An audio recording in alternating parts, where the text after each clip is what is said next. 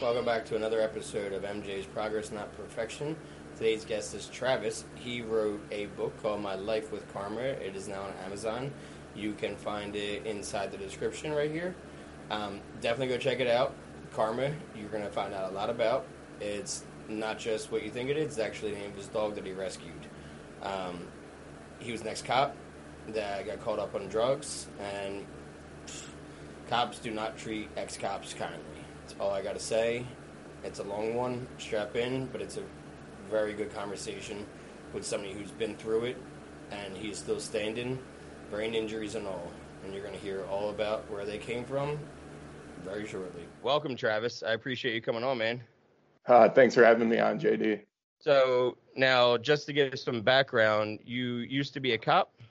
Yeah, that's correct. So I did dignitary protection for one of Wisconsin's governors for about 2 years. Then I worked as a security supervisor for UW-Madison. Okay. All right. So, is that like Capitol Police or something like that? Isn't Madison the capital or something like that? Yeah, it is. Yeah. So I worked for Capitol Police first and then UW Police after that. Okay. And now you were a drug addict too while you were a cop? Yeah, that's correct. All right. Now, what got you into drugs in the first place? Because usually, cops, they don't want to do drugs. So. Yeah, no, exactly. So it was a doctor's script that got me hooked. I was huge into powerlifting. So while I was protecting the governor, I was trying to qualify for worlds in powerlifting. Basically, what happened was training one day, I injured L4 and L5. Went to a walk-in, and they gave me just a plethora of pills. Basically, I got set up on Oxy, a Dodolac, and then some other muscle relaxant. Like stomas and shit? Yeah, exactly. Yep. Yeah, that was like a high school thing for me. Gotcha. So when was this? What year was this? Like when you got hurt and they gave you Oxy? Because I feel like that would have been like the mid 2000s. Like that was it would have been actually it was a little later than that. I think around 2009. Okay. That makes sense. I got really heavy into Oxy in October 2008. Okay. That's like when I discovered it. You know what I mean? Like when you take a couple tens and then you're off to the races and then you just want, more and more and more. Because I think I started with Percocets, the 10 milligram perks, and then I went right into 30 milligram Roxycodones, and I stuck with them for 9.5 years. Yeah. Like daily, So, but obviously you were taking them as prescribed, I'm sure, right off the bat. Yeah, at first, for sure. So, first 30 days, no big deal. Took them as prescribed. I think it was that second window, that kind of 30 to 60, where I started doubling up on them, just because I wasn't getting that same effect. And I was still trying to train through it. So the whole time I was still lifting, and obviously not what you want to do with a back injury, but I was so determined. I was looking at it like, this is my shot to go to Worlds, really kind of make a name for myself. And I didn't want anything else more. So I said, fuck it. I'm just going to roll the dice and see how my back holds up. So basically after 90 days, they told me, dude, you got to go see a doctor. We're pretty much, you have to go check in with your primary, let them know what's going on. We're not going to give you more pills. So instead of doing that, I doctor shopped and I just went to a different walk-in, told them, hey, here's what's going on with my back. I have really bad sciatica. And right away, they gave me a script. So I was like, well, I can just bounce around. I don't need to essentially worry about going to my doctor, getting surgery. I can just do it my way. And that's when things started to go downhill. Yeah, doctor shopping, for those who don't know, was extremely easy in the late 2000s, early 2010s. I think around 2013-ish is when they started putting a hammer down with the pharmacies, started talking to each other and making sure that, you couldn't do that. Because I was doctor shopping in 2012, still, and I was able to do that for an entire year. And then, my main doctor I was going to was shady, and they only took cash, insurances. insurance isn't covered there. It's only a cash. It's like $150, and you're sitting around a waiting room, a living room basically of a house, and everyone's addicts. You look around, no one's there that needs pills for pills. Yeah. We're all there for the same thing, and there's no way they can see 30 people in an hour unless they're just writing scripts and then you're walking out the door. Oh yeah, it's got to be a revolving door at that point in time. That's the only way they're going to be doing it. Yeah, it was probably easy for the cops to watch them, be like, all right, well, they just saw 20 patients in the last hour. How is that? Yeah. Right. Exactly, bro. That's exactly it. They end up getting shut down. I remember I got the phone call from the nurse there, like, hey, you have one script waiting for you, and it's going to be your last one. You better come down and grab it before the cops take it. Oh, damn. So she gave you a heads up. Yeah. Okay. And because I'd been there, monthly for like a year and a half. Okay. And so she knew me, and, because I had to change around appointments all the time. I'm a personable guy, so I chat up everybody. And so, yeah, she called and said, hey, I know you have an appointment next week, but, like, you got to get down here because we're about to shut down. The cops just arrested, like, one of the owners. Fuck. But that wasn't my only source of pills. That was just my one source. That was, like, the first source, and then I would have to rummage from there. Now, okay, so it's 2009, so you're doctor shopping now, and you're still a cop. You're still a cop. You're still lifting. Are you with your wife then? Because you're married now. So I was, So that was my first wife that I was with at that. And like our relationship, it was, I don't know, man. It was one of those relationships where we got together in college and we worked in college during that kind of lifestyle. And then once we were out of college, it was like, shit, we're not compatible. Like, she wanted to go to the barn every day to ride her horse. And I was pretty much like, okay, you need to get a job. Like, we just didn't work off the bat. And it became more like two friends living together than an actual marriage. So as soon as I started to show signs of problems, like, for example, she called my best friend and thought I had an issue with caffeine. Well, of course, I was streamlining caffeine because I was trying to counter effect the oxy and still lift on it. So even back then, I was like taking pre-workout mixed with like Monsters, shit like that, just to be picked up enough that I wasn't like on the nod. You were basically doing speedballs without fucking meth. That's exactly it. Yep. You were doing speedballs, and I was doing that with Coke and, mixing that with Coke and Oxy. Like, not Coca-Cola. yeah, exactly. I mean, I drank a shitload of that too. That's my go-to, but still, so she thought you were addicted to caffeine.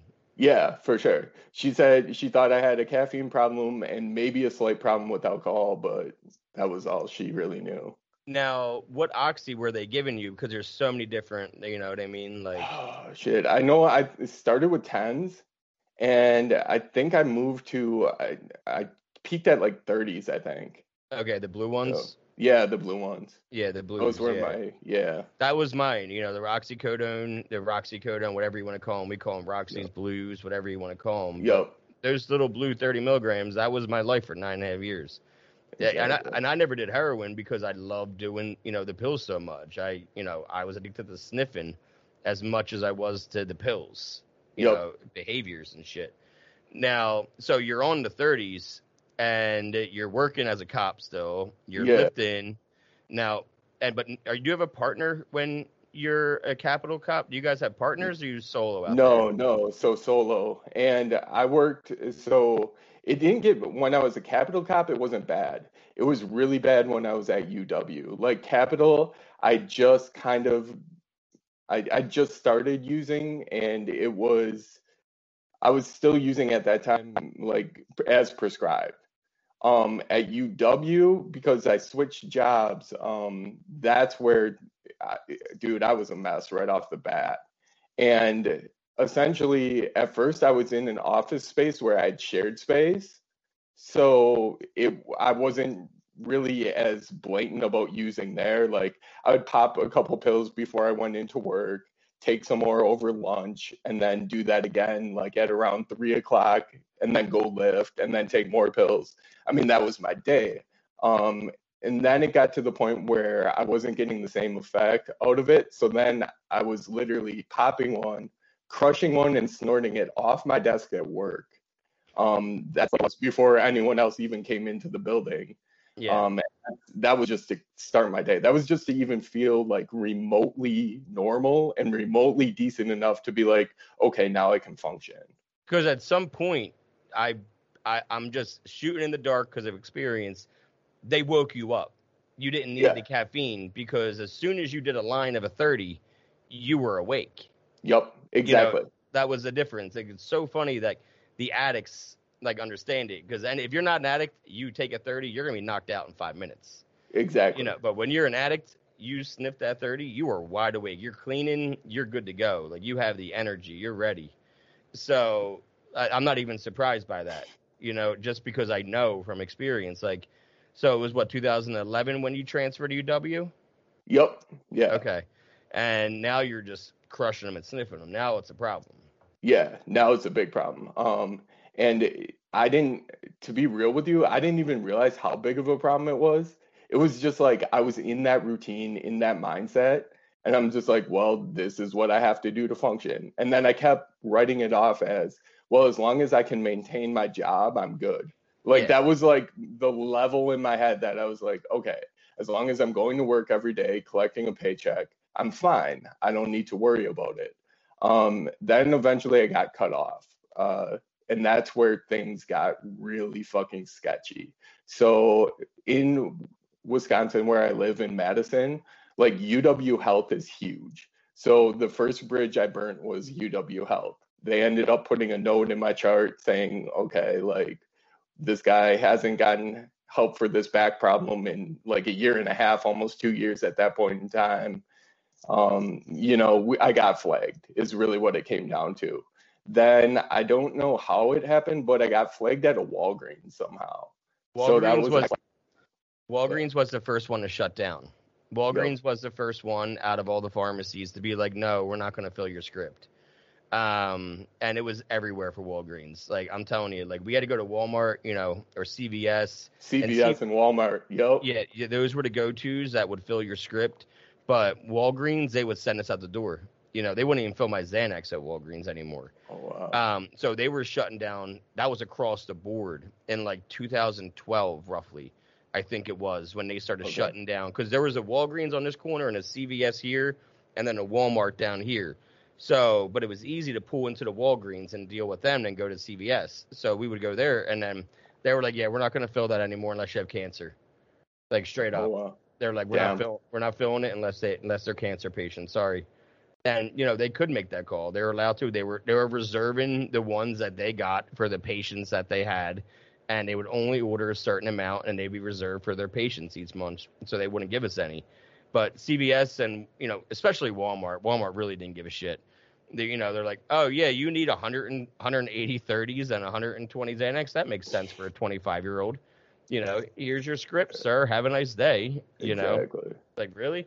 All right. So now you're cut off. Yep. Now, so like, I know what I did. What did you do? Okay, so I had a connection through the gym, a guy I lifted with, and he's like, well, I can get you some Vicodin to hold you over. And I'm like, okay, sure. Like, it was basically whatever I can get, I'm going to take. And so I think I got 30, I don't remember. I just know it was like 30 some milligrams of Vicodin, and I was happy for about 15 days. Then he's like, well, it wasn't GoodRx, it was through something else. He was able to get some generic shit from Canada that was vet grade. So that was the next thing I moved to. I moved right into like this veterinary grade non-coated pills that were, I think they were giving them to dogs post-surgery. And those did not have the same kind of pop at all. So I was doing like 6 to 8 of those at a time. They're meant for a 50 to 100-pound dog, you know what I mean? Exactly. Yeah, exactly. So I was doing those, trying to get by. And then with the connection that I had to the horses, I was also doing Bute, which is like horse aspirin. I would take 1/8 of the dose that they would give to a horse, and I'd take that orally and then chase that with alcohol because it was super bitter, just tastes like hell, and it was really hard to keep down. So I did that I don't know how long I did that. Couple months at least. And this, I mean, wheels are starting to fall off. My work at, or like works, I don't know. It was weird because I worked with cops every day and no one ever said shit. That's what And I was here I wondering. am. Yeah. Yeah. That's what I I was saying. mean, Do you have a here, partner? Because a partner would have seen, oh, yeah. I would hope. Yeah. Yeah. And they actually promoted me at work, moved me to my own office, which was like a great. So now I'm out of sight, out of mind, just completely wrecked, barely getting shit in. And then the problem was the bills started piling up. So I'm paying $300. I was paying $300 or $600. I think $600 at the time. Basically, I was getting 180 pills of that vet grade stuff for 600. Well, I was blowing through that. Like at first, it was like, oh, that will last me a month. No, it lasts me like a couple weeks. Yeah. And then the next thing I know, I have to re-up. Well, on at the time I was making 19.95 an hour. So decent, but not enough to support a house, a wife, and a habit. So No. I started stealing. At the gym I went to, I actually, well, without implicating anyone else, I had a connection there where I was getting credit card information and then moving that along to someone else. And essentially, I did that for 2 or 3 months until I got caught. And then each one of those charges came with two charges, one for false representation and then one for theft. And they're all misdemeanors at the time. So I ended up with like 14 misdemeanors when I finally got busted one day. Essentially, I walked into work and my lieutenant called me into his office. I was like, okay, shit, this isn't good. But I hadn't even taken my pills yet. So I was like, hey, in my mind, I'm thinking to myself, like, fuck, dude, I still got to take my pills. I'm Like, withdrawing. yeah, I was worried about the lieutenant, but I was more worried that I hadn't taken my shit yet. So I get called into his office. Here's a detective in plain clothes and two city cops. And I'm like, at that point in time, I'm like, yeah, I know I'm fucked. Like, so basically they did the whole thing, like laid down this file they had on me, tried to get me to talk. And I'm like, okay, I'm not going to tell you shit. I know how this goes. You're not going to help me out. Like anything I say is just going to be used against me. You're not going to put in a word with the DA. Like, don't give me that shit. So when I got cuffed, the guy didn't double lock or safety lock my cuffs. So the whole time to jail, my cuffs tightened up. So by the time I got to jail, my hands were purple and I ended up with a radial neuropathy in one of my wrists just from that experience. Like, I mean, they definitely, being a cop and then getting arrested is probably one of the worst things because like they look at it like you betray the badge, you betray the blue. And it's like, man, I'm a drug addict that needs help that went off the rails pretty damn fast. And it just didn't, like, no one else looked at me that way. It was like instantly I was that Mariah just cut off from everybody. So everyone I knew at work, like, first of all, I couldn't talk to because they were cops. Second of all, my attorney's like, yeah, these, even if they were your friends, they're not your friends now. So pretty much, Nothing with police unions or anything, because I gotta say, uh, police unions like doing some ridiculous shit all the time to like help dude, out cops from like killing fucking people. yep. And here you are with misdemeanors, and they're looking at you like you're just some piece of shit drug addict. Yeah, exactly. And here's the reason why. So when I protected the governor, I was not union, because of the information we were privy to with the governor. Like, so we couldn't unionize. I forget what it was called, but basically we weren't represented. And then when I transferred to UW, my position was non-sworn, so essentially I wasn't carrying a firearm. Um, Okay, yeah, so that makes sense then. And they had no like, they didn't want to help. They just no, wanted not to at drag all. you out. Yeah, it's Yeah, not. like We're gonna get you help and get you straightened out, Travis. Like, get you back on the right track. None of that. No, it was like, dude, we're gonna throw you under the bus and make an example out of you. So the next the next person that comes along is gonna be scared straight. I mean, that was their approach. What year was this? That would have been sometime between 2011 and 2012. Okay, so it's safe to say that was the last time you were a cop. Yep. Yeah. Okay, just a guess. Just a guess. Yeah. So what happened with those misdemeanors and all that? What ended up coming So from I that? ended up pleading out to them. Served time in jail. Same county that I was a cop in. That was interesting. Basically had to hide my identity while I was there because I was worried I was gonna run into someone. I mean, shit. I didn't make that many arrests in my career, like working for the governor. Yeah. But I mean, like there was enough that it was like, yeah, being in this jail, and if it was known I was a cop in Madison, not great. So basically, what happened between the time I was a cop and the time that I went to jail, I got a job as a server in a restaurant, started an outpatient treatment, and pretty much just and started going to meetings. So it was like, okay, I'm gonna try to get my life together, try to get my shit back on track. And right around that time, my first wife was like, yeah, I'm gonna file for divorce. So one day, yeah, which I Yeah. understood. It was like, okay, the shittiest thing was one day I came home from working a double at the restaurant and just everything was gone. Like she had moved out while I was at work. And this was You know, post jail. this is pre-jail. This is This while is I'm like like, in the hearings and all that yep, shit. Okay, yeah, that was the exactly. process. Yeah. Yeah. Okay, so you So, just came home and you're fucking gone. yep, everything's Yeah. gone. Like, Yep.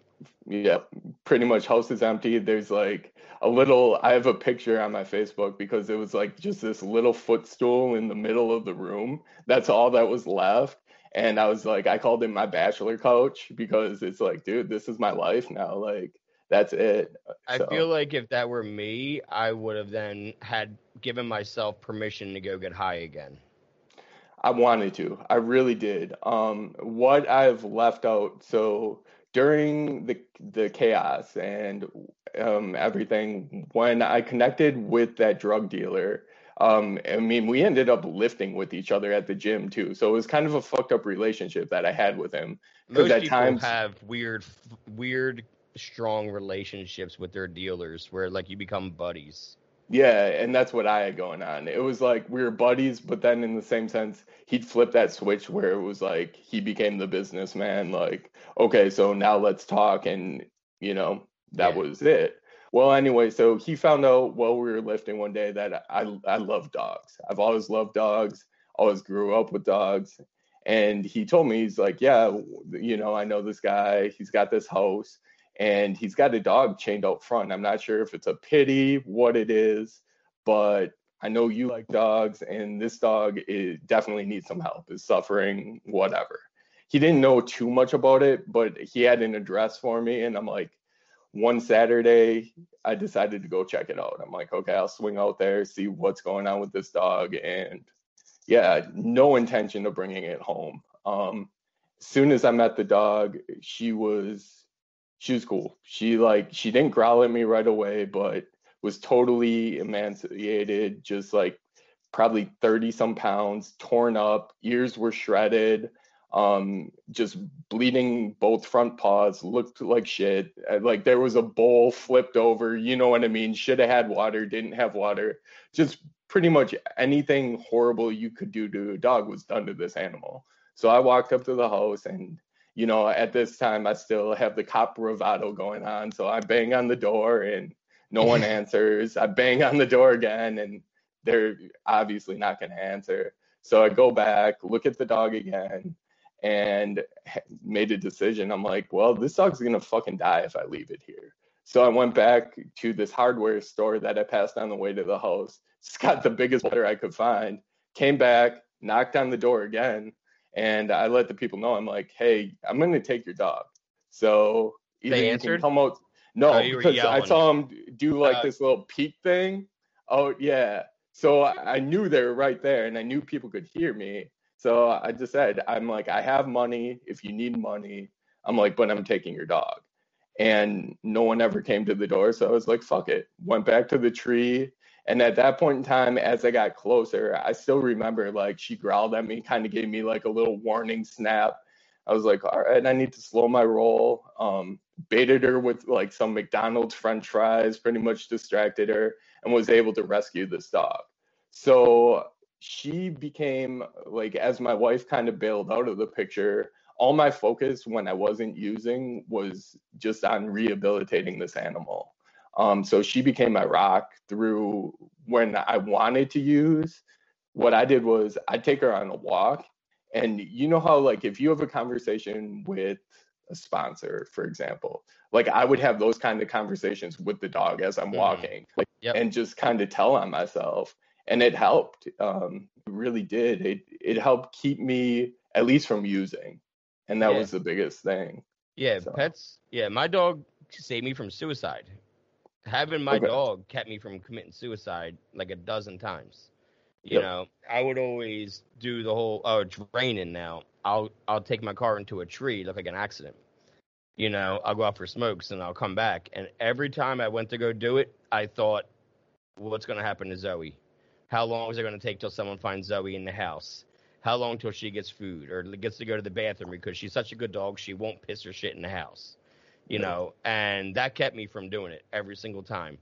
And when I went to rehab, I gave her to my parents to watch for me because they have like another dog that's her age, and they have a fenced-in yard. And when I got back from rehab, I was feeling so good, and I still am, that I said, just please keep her there. I was like, Yeah. I don't want to put her into an apartment with me and have her stuffed up. As much as I would love to cuddle with her every night, like she saved my life. She deserves to have a big yard to run around in until the day she dies now. So Exactly. she served her purpose for me, and Yeah. now I can let her be happy. My mom feeds them fucking scrambled eggs every morning and shit. She's eating good, living good, you know. So, all right. So now you have this dog, and the Yep. dog is, you know, basically your sponsor, and it's basically your go-to and your rock. Um, Exactly. so what's going on now? It's like 2012. You're still waiting to Yep. go to jail. Still waiting on jail. Which is, man, that's, I don't know how it is for other people, but for me, like the anxiety during that time almost pushed me to using too. Like there were so many times where like, because all I could do was ruminate and like speculate, like what is this going to be like? I mean, going through police training, there's no manual for if you're a cop and you go to jail. Like no one talks about that kind of shit. Yeah. So it's just like, all right. So I'm picturing like any show I've seen on TV. I think Oz, if you remember that I one from remember that show. HBO. Yep. Yeah, Okay, I'm dude. thinking it's gonna be like that. I'm like, fuck, man, I'm dead in a week. Like, Yeah. there's no way this is just not gonna be good. I was thinking Um, of The Departed when he goes to jail as a cop in the okay, beginning, yes, you know, gotcha. and how he has to be like, you know, in there as a cop and or an ex-cop or whatever. But obviously that was a totally different situation because they had his back. Yeah, Well, they kind of did. I mean, we all saw yeah, the movie. exactly. All right. So how long is like, because that sentencing process can take a while sometimes. Like, Man, I think the whole thing took about like somewhere between 6 and 9 months to get it okay. all worked out. So, yeah, and I ended up doing the first time I was in jail, I think I was there for 3 months in and then another 7 on house arrest. Where So did your with dog go? she went to my mom's house. Okay, good. So kind Okay. of kind of like your mom, my mom's similar setup, fenced in yard, loves animals, just took her in right away. And yeah, it was awesome. So, That's good that you could at least, you know, go to your parents, you know, because a lot of oh, for us, sure. you know, in addiction, we lose everybody, you know, Yeah. and luckily it sounds like both of us were lucky enough to have some parents that were understanding and, you know, at least like sympathetic and wanting to help us and make sure that, you know, we do good. Some Yeah. parents completely turn their back, or some parents are in addiction too, and they don't know what the fuck to do. They're like, how can I Yeah. help you? I can't even help myself, you know? Exactly. See, and I So, had that with my dad, man. Like my dad was an abusive alcoholic. He was a high school principal. I mean, would come home and just like literally beat the shit out of me when I was a kid, and I'd have no idea why. It was just either he had a bad day at work, didn't drink enough, drank too much. I mean, it could be any reason. So my mom grew up with that and with him being abusive and eventually left him. So I think when I went through my shit with addiction, she looked at it like, okay, this is her chance to like help her son. Yeah, Is really kind of, so she stepped up that way big time. because yeah, you're part her. You know, Yeah, her exactly. husband, her ex-husband, your dad wasn't any parts of her. It was just a guy that she met and she had a kid with and was married to. Yeah, So you can let that go a lot easier in addiction and alcoholism. You can be like, all right, well, fucking see you, bro. You're not changing. But your son or your daughter, you know, that's part of you still. You yeah. know, so you still talk to your dad? My dad died when I was 20. So he Okay. died of cirrhosis of the liver and kidneys. Oh, I think Yeah. alcohol does that, doesn't Yeah, yeah, it? Well, I mean, how was that for you at 20? Because like you were in college at the time, I would imagine, and you yeah. know, like I'm Um, sure it's confusing with him beating you. How long did he beat you? Like, how old were you last man, time? last time I was probably like 15, maybe 16. And that's part of what got me into I weightlifting. was just gonna Seriously, say, was because when you yeah. start lifting, because was it to protect yourself? Yeah, it was to protect myself, my mom and my little brother too. I got a brother who's 4 years younger than me. Okay. So it was like being the oldest too, like I shielded him from a lot of shit. Like whenever my dad would get mad, it would always come down on me because I was the oldest one. So little brother would like typically dip out of the house on his bike, go to a friend's house, and then I get my ass kicked. When did your mom finally leave him? How old were you? Oh man, like 17. Okay. So Yeah. he like after he left, I mean, he hit the bottle extremely hard to the point, like I said, he was dead within 2 years. 2.5, yeah, Yes. two I and a mean, half years. drank himself into the fucking grave. It sounds. How old was he? Yeah. 53. Yeah, Yeah. I mean, you know, exactly. alcohol is the most dangerous drug out there. Oh, Let's hands be down. real. Let's be Yeah. real. Like, you know, it's as a pill addict, I can't imagine. Like, I'm an alcoholic. Yeah. Alcohol led me to pills. Alcohol stopped working for me when I was 22, and then I turned to pills instead every day. But like, I'm not powerless to alcohol. Like, I'm powerless to pills, if that makes Yeah. sense. I can Oh, for see sure. alcohol and be like, fuck that shit. But pills in front of me, a line in front of me, that's a harder thing for me to be like, you know, so I can't imagine driving down the streets or walking into a gas station to buy cigarettes and seeing like 30s behind the counter. You know, could you No. imagine having to like go out in public and like go past like a store that says come in and get oxys, you know, Oh, or there's no way. Yeah. like so I give anybody that gets sober from alcohol, that's a true alcoholic, you know, a real alcoholic as we call them, you know, I give them so much fucking credit to be able to like to look at alcohol and say, nah, I'm done with it. Because like I can sit here and say, yeah, I'm done with it. I haven't had a sip in 18 months, you know, but at the same time, you know, alcohol didn't send me to rehab. I didn't lose control with alcohol.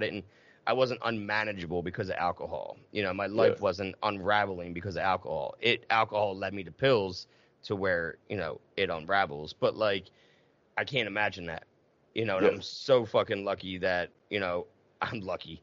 I'm so glad that I can look back and be like, all right, well, at least it's pills and I can avoid them. I don't have to That's see true. them in 7-Eleven under the counter or, you know, Exactly. in the And fucking make those hard freezer. decisions all the time. Yeah, I feel Yeah. you. Like I'll go into Sheets, you know what I mean? Like the, you know, not the, like a convenience store around here and they get Okay. cigarettes or like a drink or something like that.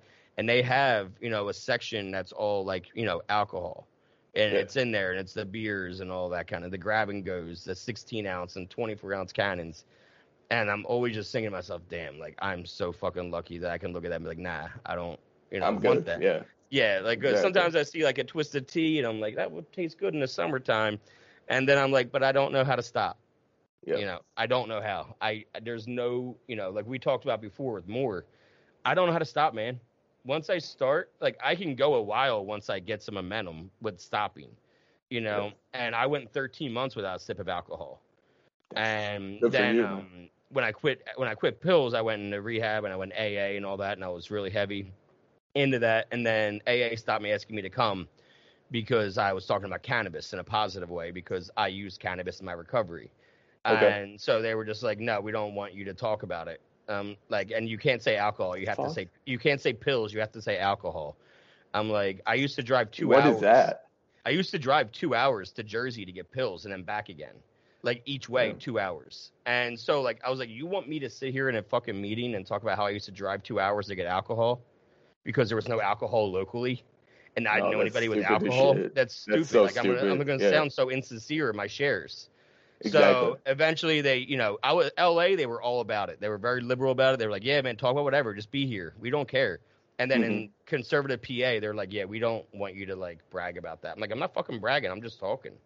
Yeah, like, exactly. You're like, I'm being real, saying what works for me. Yeah. So at 13 months, I drank again. After they asked me to stop coming, and I didn't like alcoholically drink. Like my recovery date to me, if someone asked me, is still 4/25/18 from pills because that was when maybe unmanageable. Yeah. And then I drank here and there, pool parties, fucking dinners here and there, for 9 months. And it was like here and there, never a bad thing. I never got a DUI, never got in trouble, whatever. And then I woke up hungover on Leap Day of 2020. And I said to my wife, like, I'm done. I don't want to be hungover. Like, I drank a bottle of Jack last night. I shouldn't have drank a bottle of Jack last night. I'm done with alcohol again. And she was like, oh, I have a finally chance to, I can quit. Because she was an alcoholic, a real alcoholic. Okay.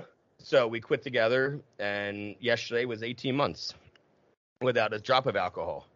So, oh, yeah, man. Congratulations to both of you. Seriously. Thank you. Yeah, that's fucking impressive. Right now I'm working on cutting out cannabis. Okay. Because I started noticing that, like, I overeat. You know what I mean? And I have my pancreas, I don't know about you, my pancreas is double the size right now because of my addiction. Oh, I'm sure mine's jacked up. Yeah, I have pancreatitis all the time. Like, last night I was up until 4 a.m. in searing pain because of my pancreas is double the size from 20 years of drinking and 10 years of pills. Yeah. So, like, I've been clean and sober for a while. It's still, like, shit creeps up, Oh, for sure. So I'm afraid that, like, if I use cannabis, it helps me to sleep through it, but also I'll wake up and I'll fucking eat, which makes the pancreas worse.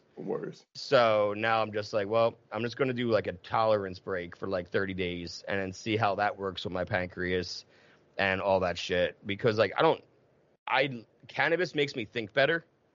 Like, okay. I think clear. I don't smoke it. Like, I don't, because I was addicted to instant and more. Yep.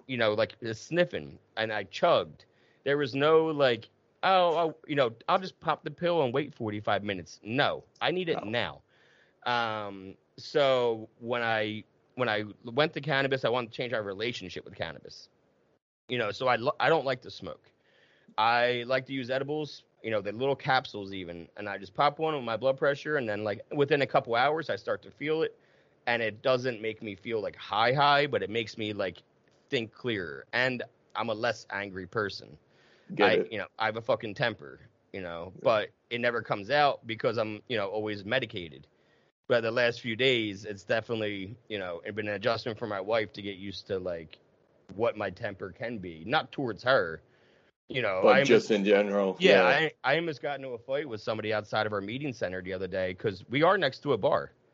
Next to a bar, and people come out there and, they'll smoke outside of our meeting center. Yeah.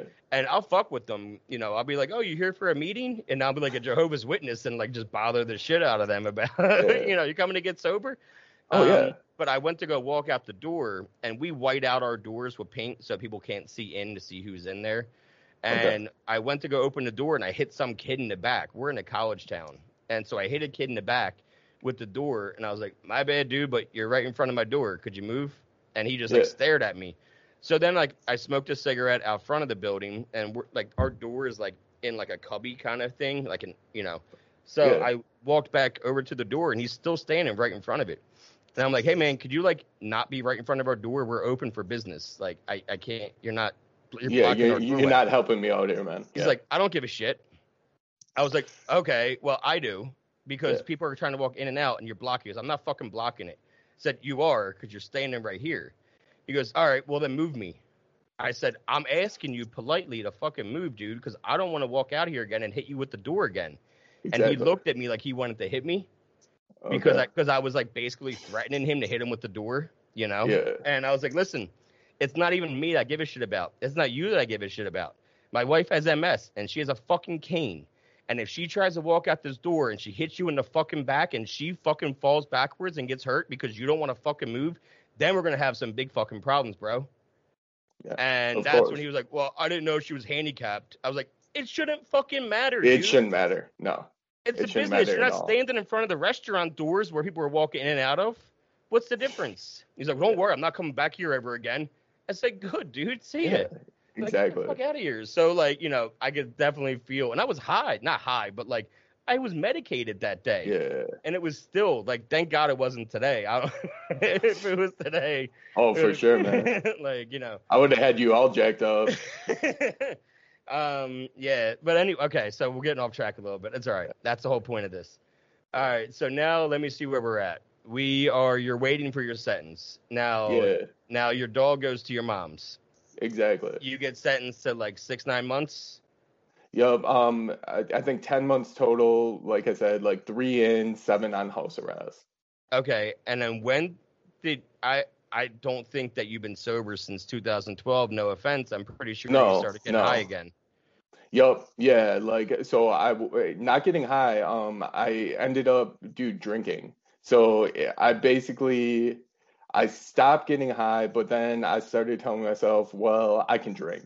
Like, I'll be okay if I drink. Like, and there was a bar. And I'll always remember it. It was 5100. It was a mile from my house. So I'd go to this bar, hang out there, got like involved in a dart league, not because I played darts, but because it was a reason to go to the bar.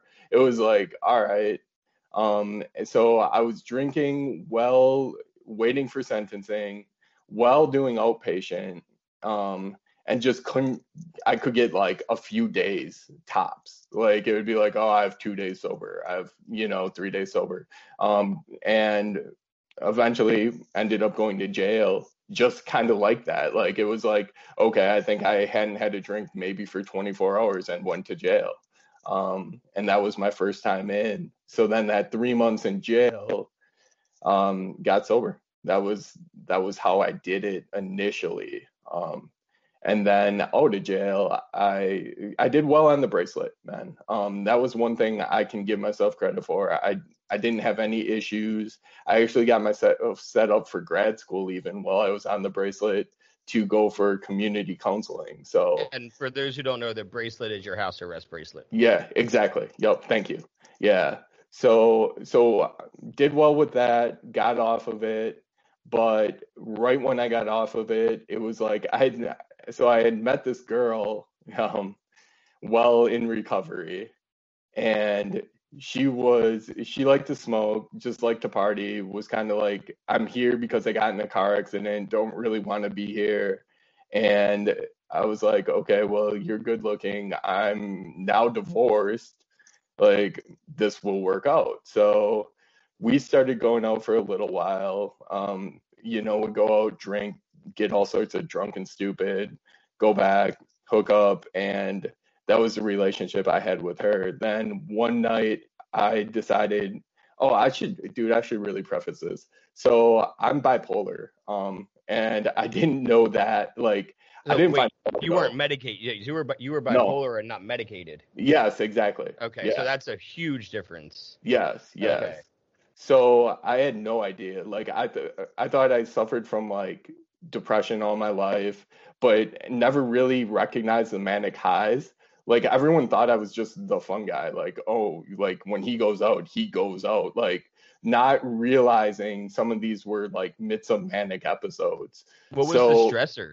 Because I was engaged to somebody, she was bipolar and schizophrenic, and I know, and my current wife, I don't have a fucking thing for bipolar, but my wife's bipolar, and there's always a stressor. yeah. So. In my life, it was really, I think, the stress I put on myself, like, Okay. especially having like the failed career, and then just like I put so much stress on myself to do recovery perfect. Like it was like I wanted to be a student of recovery. It was like everything that my counselor told me I did, And it was like, I just looked at it like almost like school. I'm like, well, if I do this, I do this step, I do this, I work through the steps, I'm gonna be fine. I'm gonna like excel in recovery. And it was such a shitty way to kind of approach it because I wasn't all in. And without being all in, you're not gonna make it happen for yourself. So You have so to shrink really, your ego, not inflate your ego. Dude, thank you. Exactly. Yeah. That's exactly it. So one night I'm super manic. I haven't slept in like a day and a half, almost 2 days, and it's like not quite midnight. I already took my whatever I was taking to sleep at the time. I don't know if it was like Lunesta, it was something. Um, and it wasn't working. So I went out to the garage, was working on some project that I hadn't touched in like who knows how many months. Just like a total like bipolar thing. Like all of a sudden I'm like, oh, I'm gonna pick this up, do this in the moment, like, and that just wasn't getting it done. So I'm like, fuck it, I'm gonna go to the bar. And I remember that night because they were running a Long Island special. So I got to the bar. Yeah, dude, exactly. LATs were like so dangerous for me because you could just suck them down so quickly. Yep. And if you're friends with the bartender, they're going to be heavy-handed too with the pours. Yeah, and I'm in Wisconsin too, so straight up, it's heavy-handed to begin with. Yeah. And then after that, it was like, yeah. So I get to the bar around midnight, talk to some of the locals that I knew from being in there from time to time, and basically just started downing Long Islands. Like, I know how I'm going to sleep tonight. I'm going to take as many Long Islands down as I can before bar close. I think in my book I wrote I had 6. I don't know. I probably had like 6 to 8 in 2 hours. Like, who knows? Like, you lose track. You don't count. You're just like, okay, I'm here. It's a concept. Like, and I was just giving it like, it's full go. Let's see how many we can get in. And after that, I drove home. On my way home, I crashed my car coming into my neighborhood, hit a curb, tried to drive off the curb, realized like the front clip by the tire was all fucked up. I'm like, okay, I'm not going to be able to drive this. Got out, kind of was like, okay, I got to collect my shit. Now walk home. Was like, I'm going to take a piss on this guy's grass first. Decided to go on the side of his house, pissed. Then I threw up. I don't know if I made myself throw up or if I just threw up. Who knows? Wandering back to my car was like, oh, I'm gonna throw up again. Leaned up against a car in the driveway, set off a car alarm. So at that point in time, and I'm on probation. I should say that too, from being under house arrest. With the misdemeanor charges, I had 3 years probation. That's part of like. Yeah. So I'm on paper and set off this dude's car alarm, and I'm like drunken, stupid, like, oh shit, I gotta hide. Like, fuck. So I hop into this other car that's parked in the neighbor's driveway. Just get in there, try to like hunker down. I hear this guy come outside. He's swearing like, what the fuck, you fucking kids, I'm gonna fucking kill you, all this shit. He's got a flashlight. He's walking around looking at his car. I'm trying to like hunker down in the seat. I'm 6 feet 220. Like, here I am trying to like get small. Not gonna happen. Was it was it a mag light? Yeah. Okay. Oh yeah. I could just imagine a big mag light in his hand. Like, giant, like one of the big D-cell ones. Yeah. So dude sees me, comes over to the car, starts swearing at me, knows his neighbors, is like, get the fuck out of their car. And I'm like, no, man, I'm your neighbor. I live, and I was his neighbor. I live just up the street, but he's not having it. As I get out of the car, he said I lunged at him. I'm pretty sure I just took a drunken stumble. And he proceeded to hit me with the mag light. So I got cracked anywhere from 3 to 4 times with one of those big mag lights. Fractured my skull in 3 different places. This whole left side of my face is all titanium now. They had to rebuild that. Wait, start that over again. Okay. The lips caught off at the worst time for that. Okay. So the guy comes out. He hit you. Start from he hit you 3 times. Yeah, he hit me 3 times, basically as hard as he could with the Maglite. Got a hand up one of the times, but pretty much caught them all to the face. Ended up fracturing my skull in 3 different places. And like I said, this whole side of my head is titanium now. Like I have 3 titanium plates that hold everything together. Um, so I got knocked out, and then the Is worst that part is, is that the brain what? injury that caused Yeah, disability? Okay. yeah, that is. So basically, I'm out, I'm on the ground, and then in the police report it says he hit me one last time as hard as he could in the back of the head. And I'm pretty sure that's the one that did all damage on top of it. Yeah, I don't Yeah, because remember it. it knocks Yeah, everything like fucking out yeah, of whack. Like, exactly. yeah. Yeah, That's like yes, jarring your brain this way 6 times and then one yeah, last and then yeah, man. yeah. Holy shit. So that's 2013? Yeah, that's 2013. Okay. So, so I ended up, well, police come. I end up getting a disorderly conduct. And then at first they tried to say I was trying to steal the vehicle that I got in. Well, my lawyer got that tossed right away. He's like, dude, he wasn't trying to steal a vehicle. He was, yeah. Yeah. But disorderly conduct, which wouldn't have been that big of a deal if I wasn't on probation. But on probation, I just broke a ton of rules, fucked up, and with my history, once again, they're not going to do me any favors. You So still I'm wearing the ankle bracelet too during this? no, no, no, I'm off the Okay. bracelet. So Okay. I successfully completed the bracelet, and it was weeks before I this happened. Um, so basically, I go to the hospital. They take me to the first hospital. I'm there for maybe 3, 4 hours, and they did an MRI, and they realized that brain or air had gotten to my brain. So now they're concerned about that. So then they took me to a different hospital that was better suited to basically deal with my condition. I had 2 surgeries, the one to put all the plates in, and then another one to expel the air from my brain.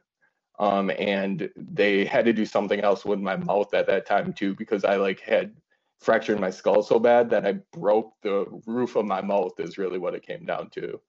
That's why sometimes I talk a little funnier, have a hard time, like I'll get caught up on words, Yeah. but Well, that yeah. makes sense too because I mean, your whole entire like face and your head was just like jarring that like Oh yeah. and for anyone who's ever held a maglite, like that's like that's going to do damage. Oh, That for sure. I mean, without a doubt, that's the reason why cops carry them, is so That's that you exactly can it. do damage with them. Let's be real. Like there's Yeah. small little flashlights that do plenty of great lighting up, but those mag lights can do damage too. Like I Yeah. remember when I was Especially the living, big boys. yeah, when I was delivering pizza back in the day, you know, in high school, I would always carry one with me just in case Smart. because delivering at night. And you know, I lived in an area that sometimes like I was right outside of Camden, New Jersey, and you know Camden has a lot of issues with crime and always Yeah. has.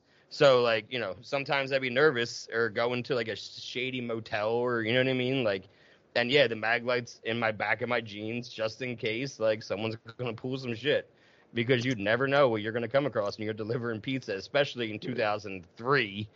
Oh When yeah. cell phones weren't even really a thing, and people didn't know where the fuck you were at all times like they do today. Like Exactly. now everybody has my location on my phone on their phones, and my parents, my wife, they can see where I'm at any time of the day, Yep. which is here at the meeting center. Yeah. I'm here fucking 12, 13 hours a day. So you get all those surgeries now, and does that get you to like stop drinking? Well, so basically, I get the surgeries, and I'm recovering in the hospital. I was in the hospital for 2 days before they came and got me, and this is from a traumatic brain injury. So like I remember my goal was to be able to get up, walk, that short distance to a hospital bathroom because they're in the same room, Yeah, yeah, and use the bathroom by myself. That was my goal that day, and that's the same day the sheriffs came and picked me up and took me to jail. So I went right from the hospital from the TBI to jail. Once I got to jail, they said I wasn't fit for general population. but they didn't have a medical wing, so they put me in SEG, which is, I mean, it's the same as their solitary confinement there. So I spent the next 7 days in SEG. I was allowed to make one phone call a day, and that was it. Your dog And go back with your mom again? yeah, dog went back with my mom. And Sorry, I'm a dog lover too, yeah, so no, no, I'm no. always gonna Yeah, continue. yeah, Like, keep hearing yeah, the it was, story for me because yeah, like it's important to yeah, me. yeah. As soon as basically my mom and little brother got word, they came, picked up the dog, got her taken care of. And here I am, man, trying to recover from a TBI back in jail. And that's what got me sober, got me clean, because I was like, shit, I not only could I have died, I mean, it was also, it was one of those things to be that far out of control and not even know, like, I mean, I knew, like, okay, I knew I was going out and I knew I wanted to drink, but like not to be, almost to feel like a passenger on board in your own body is where I was at, between the mania and the, using alcohol. Like I just felt like I'm not the one driving this thing anymore. Yeah. So Now, yeah. how, no, so your stay for this one for the breaking into cars and whatever Yeah. it was that was a 7 day No, stay? no, that was a long time. It was 7 days in SEG, and then, well, because I ended up getting revoked off probation, so the whole time that they were working through that, I was in. So I had to, while I was in jail, and I wrote about this in my book, I had to reteach myself how to write. That was one of the functions I lost. I had aphasia at the time, so I would get stuck on words What's that? when I was. Aphasia is essentially, a lot of stroke patients get it. Okay. Like, as you're trying to talk, you can see the word in your head, but you can't articulate it. Like, it won't come out. You just get Okay. stuck. That was one of the big things that I had to work through. That, learning to rewrite, and pretty much I did all my own jail PT. Just like I did almost, when you're a kindergartner, first grader, how you trace letters. I would sit there in magazines with the little shorty golf pencils and trace letters and try to just teach myself, like, okay, so that I could fill out a jail request slip. Like, that was one of the first things I was like so proud of myself I was able to do, was not have to have someone else fill out my request slip for me. Yeah. Sign my Now, name, things like that. this is 2013. How long did you have to stay in for? That time I was in, I believe, about 7 months. Okay. So, And and that, have you been clean and sober since then? yeah, I have. Okay, congrats on that, man. Thank That's you, man. you're Yeah, are you about to hit 8 years then? yeah, I'm creeping up on 8 years. Do So, you go to meetings? Were you going to meetings in jail too? Because I know like that people bring meetings into jail all the time. So I wasn't sure. Were you hitting meetings in jail? so we didn't have meetings in jail. You could see the chaplain. That was the only thing you could, like, that was the closest to a meeting. So I'd Okay. see the chaplain, talk to him, and fortunately he had a little bit of AODA background. Like, I think it was either his wife or his daughter was an AODA counselor. So Okay. the guy would talk to me about, he'd be like, "Well, how are you doing in here?" And for those that's Yeah, alcohol use disorder. For those like that's another way of saying alcoholic for people that don't want to call themselves alcoholic. For yeah. those listening that don't know what AUD is, um, um, we had a chaplain on a few weeks ago. Actually, a jail chaplain. He's been a chaplain Okay. for 32 years, and he's 32 years sober himself.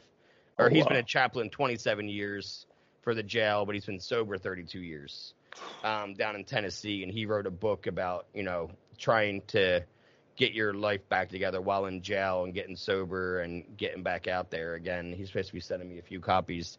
But yeah, the Dan Baker episode that I posted a few weeks ago, that guy was a chaplain. Okay. So when you got out, were you hitting meetings when you got out? Oh yeah. So hitting meetings, and then I went through an IOP, so intensive outpatient, where I was the same place that I initially tried to get sober. I went back to, but this time with a completely different mindset. Like, Yeah. yeah, and pretty much ready. Like, I want this. This is what I'm focused on now, like more than anything. Help me get this, you know? I'm really curious. I'm going to cut ahead about 3 years, 2 years. Yeah, that's fine. All Go right. for it. What happened when With the painting? Yeah, Is that okay? Yeah, you knew I was Dude, gonna... yeah. Oh, I know. Yeah, I was waiting for that. So while I worked for Capitol Police, and this was actually like probably the most harmless thing I did at the time that turned to be the biggest fucking just shit show there was. So I've at this time I've cleaned my life up. I've met a girl. Well, yeah, we're moving to Arizona to start a new life because I was sick, like I was so sick of living where I'm seeing cops I used to work with, where I'm seeing places I used to use. I'm like, dude, I need a change in latitude badly. Like this needs to happen. And she got an internship working for ASU Strength and Conditioning. So it just made sense. It was like, all right, this is perfect. I don't want to lose you. Like, girl's a rock star. I ended up marrying her. So, yeah, and we just worked together. So I was like, yeah, let's go to Arizona. So moved to Arizona. I'm living there for about a month and a half, 2 months. And I get a call frantic one day from my mom. Just, she's flipping the fuck out. And she was watching the Today Show. And apparently, across the bottom, it scrolled ex-Capitol police officer steals $100,000 painting. And she, with the ex-Capitol police and in Wisconsin or whatever, she had assumed, she's like, well, is this my son? Like, and she asked me about it, and I'm like, I have no idea what the fuck you're talking about. I hadn't thought about this painting for years. It had been like 4 or 5 years. So and they're saying $100,000 painting. You're like, I never yeah, sold shit for $100,000. dude, exactly. Thank you. Yeah, It wasn't I'm me. like, no, Somebody I'm else. like, I would have known that. Like $100,000. I'm like, yeah, that would have registered on my radar. So essentially, what happened with this whole painting thing? While I worked there, they were transitioning governors. The one governor had been there for I think 8 years, and Wisconsin elected a new governor. So he's moving out of the executive residence. While he's moving out, he's purging promotional stuff, t-shirts, posters, pretty much everything that he had picked up during these 8 years. He's telling staff, okay, here's boxes. All this stuff's going to be downstairs for Goodwill. If you're going to take anything, it's fine. You just need to sign this sheet saying, here's my name, here's what I took.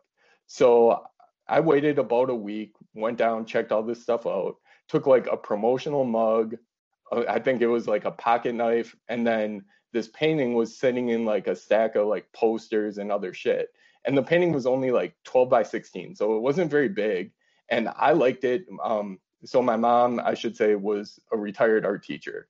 So like I liked this painting because of the frame. It had like this really cool gold ornate frame. So I'm like, shit, I'm gonna pick this up and pop this ugly picture out of it and use the frame.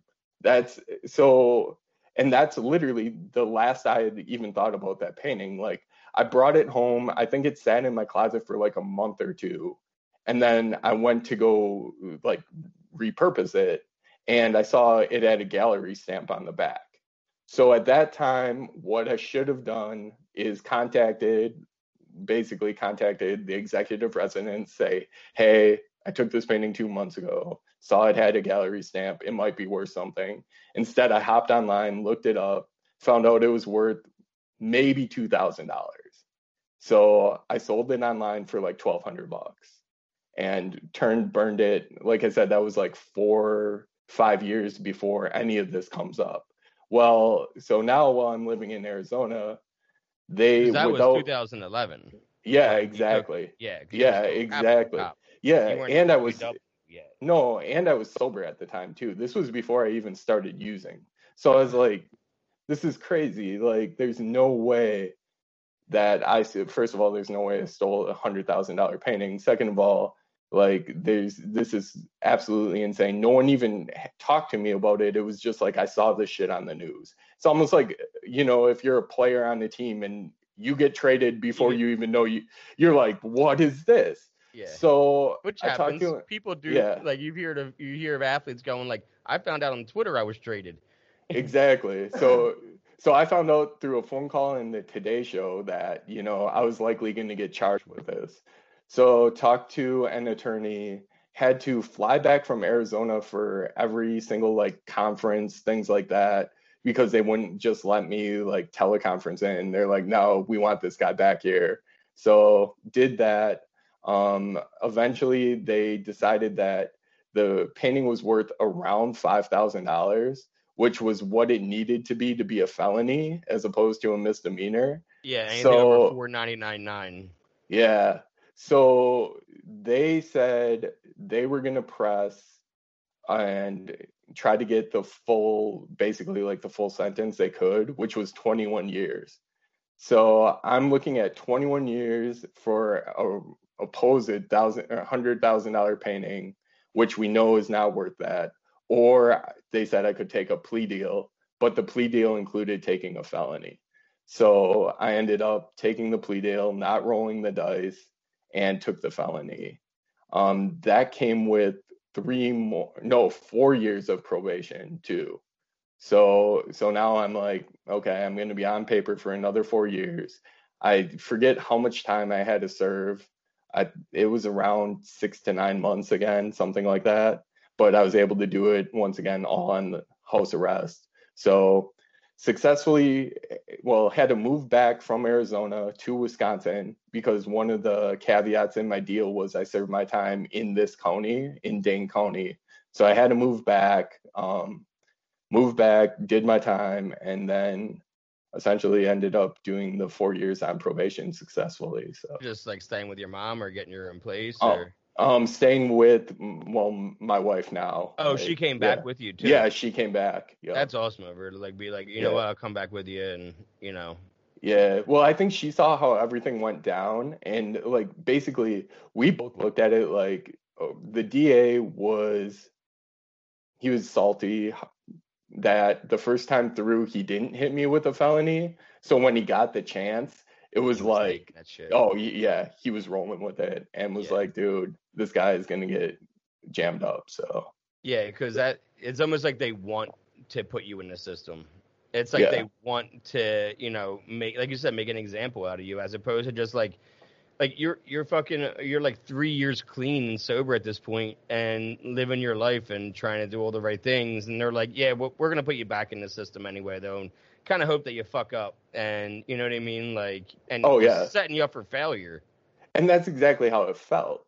And it was like, all right, so it literally, part of me, JD, felt like everything that I had done to that point didn't matter. Like it was so hard just trying to like cling to the good because being forced to come back and like see all the same shit that I had just left.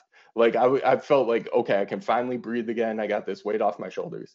Then to come back right back into it all on something that's like 4 years old, that I was like, man, it yeah. I can't even imagine, bro. Like I've been, clean away from my shit for 3 years, and I can't imagine if something popped up from my past. Like I get the payday loan phone calls all the time. Like I did I did a lot of payday loan scams where they don't talk to each other, and most people, they plan on paying back the payday loan people, so they only get one payday loan. But I knew as soon as you put in their request, you get flooded with phone calls from all these different companies. So I was just saying yes, yes, yes to every single one of them and just getting loaded with $3,000, like $300 a pop. Okay. And then I would shut down my account. And then I always did them when I knew I was losing my job. Okay. Like the first time it happened, I was working, I think, at H.H. Gregg, like the retailer for like electronics. I had quit Best Buy. I worked at Best Buy for like a decade on and off. I had quit there at one point to work at H.H. Gregg, their competitor, because they were commission. And I felt like, my ego was huge. And I'm like, oh, I could fucking make a killing doing this shit. But of course, like, I'm getting high every morning, Yeah.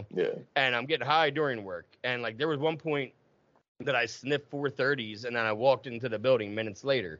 And right when I walked in, I'm like pouring sweat, obviously. And manager's like, hey, you want to go for a ride with me? I'm like, yeah, man, I'll get out of here. And as soon as we start driving, by the way, I'm taking you for a drug test because you're definitely high. Oh, fuck. And I was like, well, okay, but I'm not. But sure, I'll pass this with no problem. Just being confident. Oh, yeah. Did the drug test, and then I knew it was a 5-day wait. and I knew I was going to be fired by Friday. This was Monday. Oh yeah.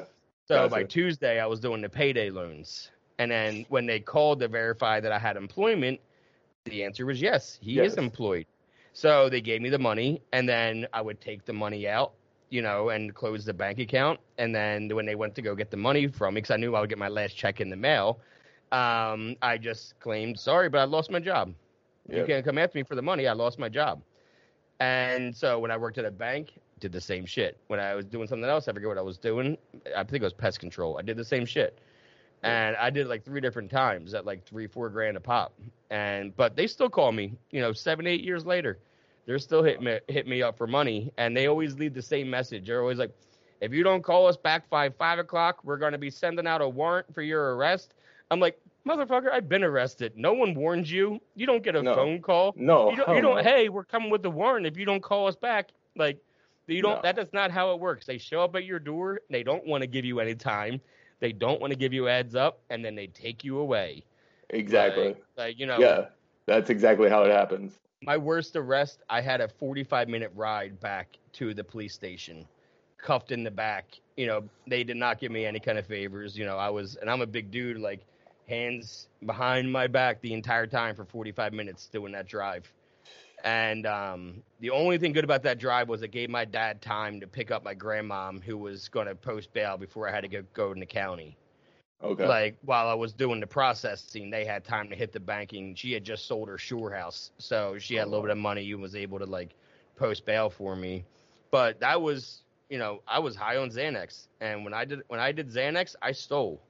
I don't ever remember stealing anything from this house particular. I used to house sit for my old manager, and this one time I was really high on Xanax, and I was a good criminal. Like, I knew how to beat the systems. Obviously, my payday loans, like, I knew how to beat the systems, and I knew how to think like you. Yeah. I would always go to pawn shops 5 towns over, nowhere near anything if I was going to do something shady. But Xanax, fuck no. I stole the shit and went right to the closest pawn shop. So obviously, it wasn't hard for them to find me. All they do is go to the closest one. Yeah, here's his ID. Exactly. Yeah. Yep. He was just in here. Here's what he found. I got lucky because that was $4,300.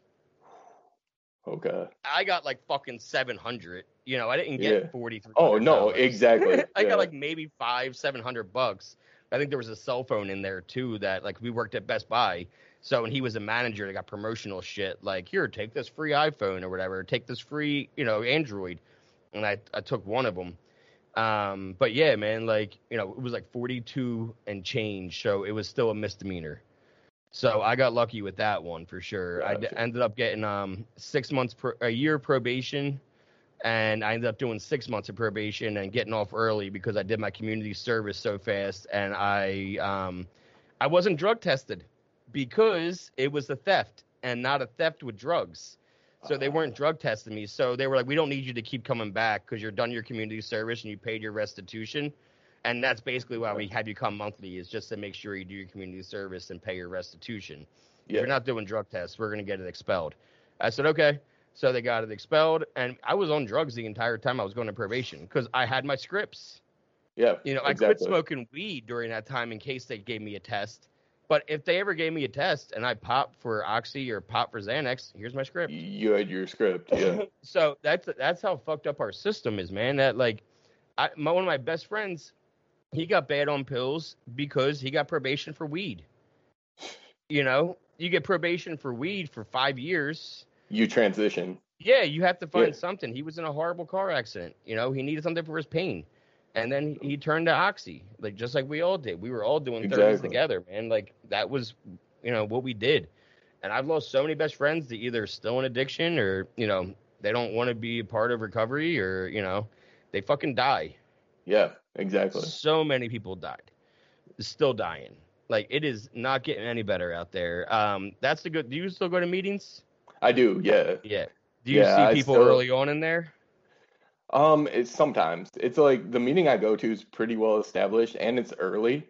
So I feel like sometimes what we'll see is like someone who has just had a night of drinking and is just coming off of that and comes to a meeting. I'll see a bit of that, but aside from that, I it's just had a guy on from so your much. area, actually, Dan. He's 4 years sober. He was on an episode a couple weeks ago. Okay, I'll Skinny have to guy. check that out. But yeah, he's from Madison, I think, or he's definitely from Yeah, Wisconsin. okay. If he's from So Madison, I might recognize yeah, him. So yeah, he was definitely he was going to meetings with a bunch of old heads, and he okay. talked about some guy named Brooklyn Bob. About that was Bob. that one of it was like an old head, like people in their 80s were going to his meetings, Oh like they shit. had like Okay, 40 years of sobriety and shit. gotcha. But yeah, check that one out. It's I like will for yeah, sure. just because your area. But we got off track again. Let me catch up again where we are. All right. So now you do what? How much time do you end up getting for that painting? Shit. Oh no, I you think said you did house yeah, arrest. yeah. I did the house arrest. I mean, the biggest thing was taking the felony charge, and then the 4 years paper on top of it was yeah. That's really what they tried to hit me with, and I'm sure at the time the DA thought, oh, he's gonna fuck this up. Like, there's no way he's making through 4 years of paper, and that's why they gave me it. But I was determined. I'm like, I've changed my life. I'm like, I'm gonna prove you fuckers wrong. Is really how I looked at it. Like, that was it. And now I'm gonna also mention this in my intro that Yeah. you wrote a book. Yeah. So when did you start writing your book, and what's your book called for the listeners? So my book's called My Life with Karma. It's a recovery memoir, and I started writing it about 2 years ago. And with my head injury, it's hard because I've lost short-term memory. So for example, I'll remember I talked to you today. I will have no idea what we talked about. It just doesn't encode anymore. So when I'm writing, I can only write about 2 to 3 sentences at a time. Then I have to go back, reread what I just wrote, try to recall that, and then add on to it. So I was writing about 1,000 to 2,000 words a week. Like, but I had to do that consistently for almost a year and a half to build the book. Yeah, and now what is your book is basically about your life then? It is, yeah. So it's got 32 or 33 different stories from my life, all through basically recovery. I wrote about when I detoxed at home, which was made for an interesting chapter. Just being real about that and saying, okay, this is what detox actually feels like, as opposed to what a lot of people think. Yeah, Yeah, man. like And the just movies do a good job, but not exactly. no, not Like exactly. they know how we keel over, they know how we Yeah, hold our stomach, but yeah, the only movie that I've seen that's so close that's Requiem for a Dream. yes, When they're withdrawn, and we talk about Train Spotting. yes, Those were two movies that could really, really put a polarized look at what addiction was like. that's true. And like Requiem still scares the shit out of me. I still think that's why I didn't want to do heroin. One of the reasons because of his arm when he got that No shit cut shit. off. Like and it's people don't understand. They see that and they think that's all of us. And inside that is all of us. Oh yeah, We all feel that way of just like an empty shell of a person. But we all can recover. A lot of us do recover. And the hashtags recovery is possible. We do recover. Those are popular because it's the fucking truth. it's this. Yep. Thank you. Like Yeah, we have to just want to be in recovery more than we want to be high. that's exactly it. You And know. like for me too, it was all about, for example, like Karma, my dog. That's what kept me sober for a time being. It was all about finding that one thing outside of myself that I could focus on Your because dog's name just was focus. Karma? Yeah, that's what I named her. So Oh, okay. yeah, So and when you My that's Life where with my Karma yo is your dog. yeah, But also exactly. it works it's a double and whatever because it works on both. Yeah. Is your dog still with you? She's not, unfortunately. She got cancer and passed away about 2 years ago. So it was Yeah. sad because I had her for like 6.5. I mean, 6.5 really good years. But one of the things that always has got me fucked up was that time I missed with her. You know what I mean? Like that time away. Like, I think anyone who's done any time can relate to that, whether it's from people, a dog, anything. It's just those lost hours, those lost days that it was like, fuck, man, I wish I could get those back. Yeah. But I mean, the cool thing is you gave that dog an amazing life for the last 6.5 years of her life. Oh yeah, exactly. You know, because Yeah, like she probably would have been dead way before then, tied to a tree. yeah. Especially with That's those harsh hands winters down. up there. Like you guys got Yeah, some fucking bad winters up there. Like who knows if they kept her out there? yeah. How Oh, old for was she? sure. How old was she when you got her? When you It saved was her? hard to tell. Like they said she was around 1. Okay. And it was hard for the vets to like give her a birth date because they looked at her teeth, but being chained to a tree, like her teeth were like nubbed down because she was chewing at the chain. So they gave me the rough estimate of 1 years old. Okay. Yeah, but Yeah, still, that's amazing though, dude. Like that had to. It's a bittersweet thing, you know, especially with pets. Like I had a bunch of Goldens growing up, and we had 2 die from cancer around 5, 6 years old, yeah, and it's a heartbreaking thing. But at the same time, like you gave them the life that they wanted, you know, exactly. and yeah, that dog isn't replaceable, that one dog, but the owner makes the dog. You Yeah, know, like you can get another dog and still be a great owner and have a great relationship with that dog. That's the really cool thing about fucking dogs and not people. You know, yeah, that's you so true. can't you can't do that with a person where No, you're like, all right, this person's out of my life, but I'm gonna treat you like I treated that person, and we're gonna be the same kind of deal. It doesn't work. But with no. dogs, they will gravitate to that kind of personality and be that dog that you kind of want them to be when you're a good owner and a loving owner. Yeah. And the So coolest thing, like you mentioned it, so you had a suicide attempt and well, many that were you said like interrupted, right? By your dog.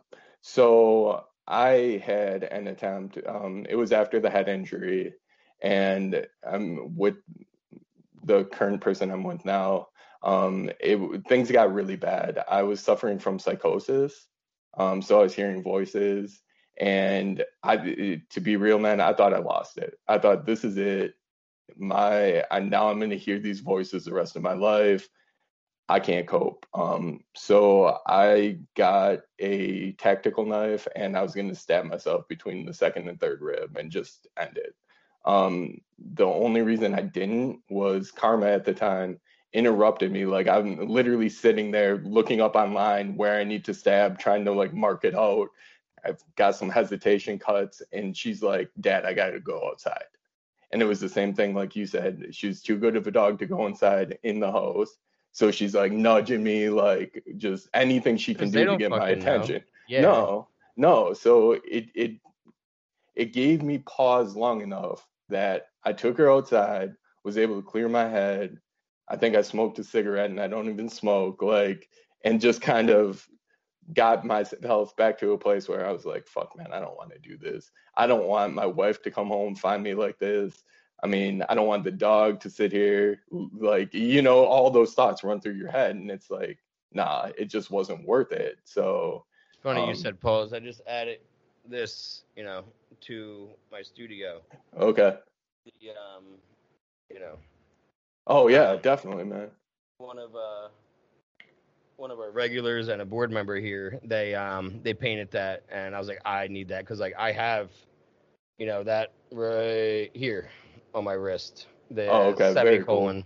And Yeah. for those who don't, the semicolon, do you know about that? I do. Yeah. Yeah. Yeah. I'll let you explain it, but go for it. Yeah, yeah. So the semicolon movement started by a girl that was like, our story doesn't end. You know, that's where the pause. That's what you reminded me of. Because you pause for a second, just like a semicolon in a sentence, it means the story is not over. It's going to continue. And it got a lot of traction. I mean, unfortunately, that girl that started it ended up committing suicide, which is a sad thing to think about. But still, she helped a lot of people, Oh, for to sure. not want to do it and to have that constant reminder somewhere to look at it, like, all right, the story's not over. I can pause. I can just sit in it for a second. And plus, like, my first fiance did commit suicide Oh, shit. in 2015, bipolar schizophrenia. Man, So I sorry to mean, hear that, man. thank you. I blame myself for a while, and that's kind of why I kept spinning out. I was blaming myself, Yeah. which is kind of natural. I mean, plus everybody else was blaming me too, even her family. So I mean, I think they still do. I wanted to make amends. I've even tried to add one of her sisters on Facebook recently to like try to like, if she would have accepted it, I would have sent a message, but she never Yeah. did. So like, it is what it is. you know, I can be the bad guy in their narrative. That's okay. Like, that's how I live with it now. Like, you're not always going to be the good guy in everybody's narrative, you know, and I can accept that now. Before, it was hard to accept, but like, I'm the good guy in a lot of people's narrative, you know. Yeah. So if I have to be the bad guy in theirs to make them feel better, then so fucking be it. Because like, I'm not here to change anybody's mind. I can't bring it back. Neither can they. Just live our lives. You know? Yeah, that's exactly it, man. And that's how I approach writing the book too. Like, I just wanted to be so transparent with it that it was like, okay, anyone could pick it up, and the minimum I wanted people to say was this guy's real. Like, this guy isn't afraid to share whatever. He's just gonna come straight at it. Because if you don't, I feel like so often in addiction, we see people that are just full of shit. Like, really just straight up. And they're not willing to like, not, I don't want to say tell you that, but they're just not willing to share like an authentic self with you. And I feel like until you do that, you're never going to improve your authentic self. Like, you're just going to stay stuck in that addict mindset, the same shit, because you're lying to yourself. Yeah. And when I wrote the book, anytime I caught myself where I'm like, oh, I'm ducking away from this, or instead I would lean into it even heavier, because I'm like, fuck it, dude, this is what I have to do to get this story out there.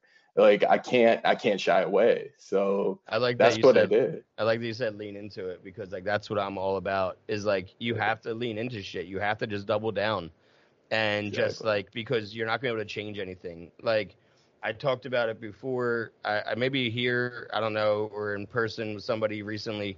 I definitely talked about it recently. But the first time I got tricked into smoking PCP, you know, wet, you know, I had a horrible trip.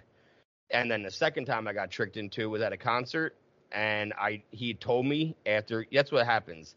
People, you hit it, and then they go, "Oh yeah, by the way, that's wet." So the second time it happened was at a Blink-182 concert, and dude told me, I should have known, it was a fucking Gatorade bottle I was smoking out of. And I did it, and he was like, "By the way, yeah, you're gonna trip." And I'm like, "Fuck." And I was like, "You know what? I'm just gonna lean into it. It's already happened. I'm not gonna be mad at him. I was gonna have a horrible trip." And it was like raining and shit, so I left my phone. All I brought in the concert with me, my cigarettes and a concert ticket. And I was like, "Fuck it! Like, I'm just gonna lean into it." And I had a great time at the concert. I'm not okay with, you know, what happened. Yeah. But I couldn't change it. Exactly. I couldn't undo me hitting that and inhaling. So what you have to do is just lean into it and just accept it and just move on, because what's happened has happened. Exactly. And it's the same thing for anything in life. You know, whatever happens, I can't make it not happen again. Like, I can try to do steps that is going to prevent it from happening in the future, but I can't change what's happened already. You need to accept it. And the longer you take to dwell on it, you take to dwell on it. But don't punish yourself for dwelling on it. Yeah. You know, I see people all the time, they're like, "Oh, I spent all day today, you know, just looking at my phone in bed, and I didn't do anything." I'm like, "All right, that's fine. You did what you did. Put it behind you." Because if you dwell on the fact that you were dwelling all day, then you're still in the shit of it. You know, exactly. Like, you have to, like, you know, get yourself out of that, because nobody's going to help you get out of that. No, not unfortunately. At all. And that's why mental health is such like an important thing to talk about, so you can feel comfortable to talking to other people whenever you are in that kind of like mindset of like how you felt, like you were spinning out. Like, now I'm sure if you felt that way, you would say, you know, "Hey, wife, like, can we talk?" Like, yeah. I mean, now, like, it's too, like, now I've got like a safety plan. Like, and if I put too many checks in too many boxes, I mean, we've got the understanding in my house that, okay, this is when I need to go to the hospital. Like, and hopefully with my medication, doing counseling, talking to a psychiatrist, I don't get to that point. But if I do, there's a plan now, where in the past, it was just whatever my best thinking was at the time. And it's like, fuck, we see where that's gotten me. So let's leave it up to that. And plus, you're in the program too, things. So that gives you some support too. You know, oh, for sure. Like, you have a sponsor and everything that you talk to, or sponsees. So I have one sponsee right now, and I had a sponsor. Unfortunately, he relapsed about a year ago, a little more than a year ago now, and I'm I'm really not sure where dude's at, to be completely real with you. So Yeah, just and it, like, at least having a sponsee, you have that like relationship because when you take a sponsee through the steps, you go through the you're steps working too. it too. Yeah. Exactly. Yup. So That's you're reading exactly the it. book with them, and Yep. you're reading the messages and the stories with them. So that's good then, Oh, for and sure. because you don't want to rush into getting a new sponsor. You No, want to and make see, sure that you find somebody that has what you want. exactly. And that was the thing that, like, I've been, because I was really connected with my last sponsor. It was almost like it was the same thing like when Karma passed. Like, I didn't want to rush into getting another dog right away. So like, I want to fill that void, but I want it to be the right thing. Like, I don't want to just kind of act how I used to, impulsive, and just be like, here, just give me that. Let's do it. Let's run with it. Because it's like that attitude so many times just got me stuck, got me trapped. So Yeah. yeah, And man. did you start writing the book after Karma passed? I did. So I started writing it after she passed, and when I knew, like, so my probation ended last August. So I wanted to have all the legal shit behind me. That was like one of my own personal like goals before I wrote the book, because I'm like, the last thing I want to do is be this guy who puts out a book and is still on probation, still has legal shit going on. That makes sense. Yeah, I just kind of felt like I needed to figure it out for myself and say, hey, I got through this, I got to this point, before I could, try to share with others. Yeah. That's awesome though, dude. I'm so fucking proud of you because that's to Thank you, go, man. like from having an abusive father, alcoholic that's, beating the shit out of you all the time and then to, becoming a cop and then having all that go down to where like you're made out to be the bad guy in your own, uniform. It's like, and then you're spinning out of control. You're fucking drinking and drugs. The bipolar does not help drinking. No. It makes it way worse. Colleen was a bipolar schizophrenic alcoholic. So like I remember whenever I see somebody try to light a cigarette and their hands are shaking, I think of her. Yeah. Because she couldn't light it without like the tremors because of the alcohol. And it's a shame, but it's the truth, man. And that's life. And I'm to get out and to get 8 years on top of going through that system again in sobriety is not an easy thing to do for your mental Uh, health. no, it definitely isn't. Like I said, I think the biggest thing for me was once I finally got clean too, was figuring out that bipolar piece. Because for so long, it was like we were treating addiction, treating addiction, treating addiction. And I never felt like, I still felt off at times. I still felt like I said before, not being in the driver's seat always. And I'm Yeah. like, what the fuck? I'm sober. I'm not using. I'm doing what they're telling me to do. And yet, I'm still going through these episodes of mania, and then afterward I'd crash and go into these really, really dark depressive phases. And it was like, okay, there's something still not right here. This is more than just depression. And finally figuring that out once I didn't have chemicals on board, it was like, okay, now the psychiatrist can kind of do her thing and we can get this piece in place that will help, as opposed to, okay, we're fighting multiple fronts. Yeah. Just really kind of narrowing it down. I could have swore your little like the sheet you sent me said something about police brutality.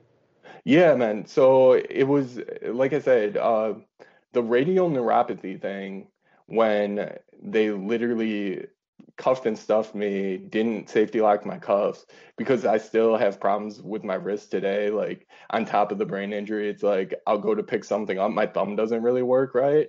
So I just drop shit. It gets frustrating. But it was like, and that's just, it's so little, it's such a little thing, but it's like it was done intentionally. And I Yeah. think the way I look at it is, okay, if an officer can do that to me, arresting me in a police station, taking me to a jail, and In what uniform. in uniform, what is this guy gonna do to someone on the street that offends him? Like, and then I just think about We that we and see take what it they do. further. We see what Yeah, they do. They fucking sit on their neck. exactly. Let's be No, real. You know what I you're mean? right. Yeah.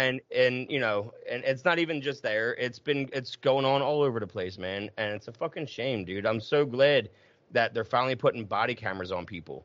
You Oh, know, you have to. you know, like Breonna Taylor, man, what happened to her should have never happened. You know, like dudes weren't wearing even police uniforms and they went to go do a no-knock fucking warrant without body cameras on at 2:00 in the morning. Did you expect him not to shoot at you when you're breaking into his house and not Yeah, announcing yourself? Yeah, the guy's exactly. gonna like shoot at you first, and then you unload like 30 some bullets into his apartment, and you know what I mean? Like it's excessive. It's not Oh, even the it fact is. that you hit somebody; it's the excessive thing that bothers me. You know, because like I went to high school with somebody and they became a cop. And they were a cop in Camden because Camden's so corrupt. You now have to be a cop in Camden first for a couple of years, and then they branch you out to the smaller ones because you can't spend too much time there, or else you can get caught up in the shit. You Gotcha. know, and him and his partner were on trial for, police brutality a few years back because they killed somebody. They got shot at once, and then they shot the other guy 23 times. Like, I don't think you needed 23 bullets, No, no, there's no So, reason and for of that. course, they got let off and they weren't, they were doing their job, Yeah. you know. Yo. And yeah, the guy was a criminal. The guy Yeah. was a criminal, and the guy was posting shit about hurting cops on Facebook right before that happened. But I doubt the cops were checking his Facebook status before they were rolling up there. Now, they can just use that in court. Yeah. And yeah, they did do prior calls to the house before that day. Like they were there like 3 times that week. But that's not a death sentence. No, it shouldn't be. You I know, mean, if anything, that should just scream crisis. Like, this is an individual in crisis that needs fucking help. That's what it should scream. It yeah, shouldn't scream, let's go over there, roll up heavy, and put some bullets in them. yeah. Like, And yeah. I know cops, and I know how that thinking was, and I can almost hear it in my head, that conversation between him and his partner on the way out there, like, it's done tonight, fuck this shit, like, it's going down, Yeah, or like, or gearing up, like literally yeah, building each other up, like, man, this guy's gonna be amped. What are we gonna do? Like, just building, building, building, as opposed to thinking, how are we gonna communicate with this how can we individual? de-escalate the situation when we Thank you. get there? Exactly. That's exactly it, dude. Yeah, Like, where is that at that time? And that's part of what I talk about in my book too. I get into police training because I was trained in the old school warrior mentality, like where they just scream at you, you fuck up, you do push-ups until they're tired, things berate like and that. shit. Yeah, and I'm like, what kind of cops does that build?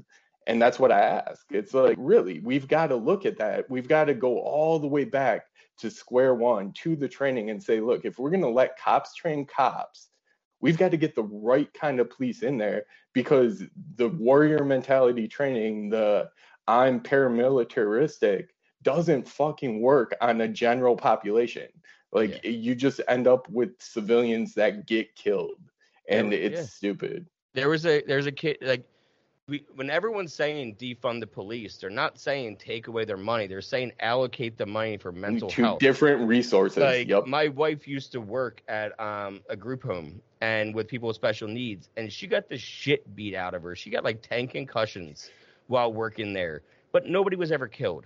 She was beat up by these patients, but they were just subdued. They weren't ever hurt, and they would never call the cops because the cops would fucking come in and hurt them.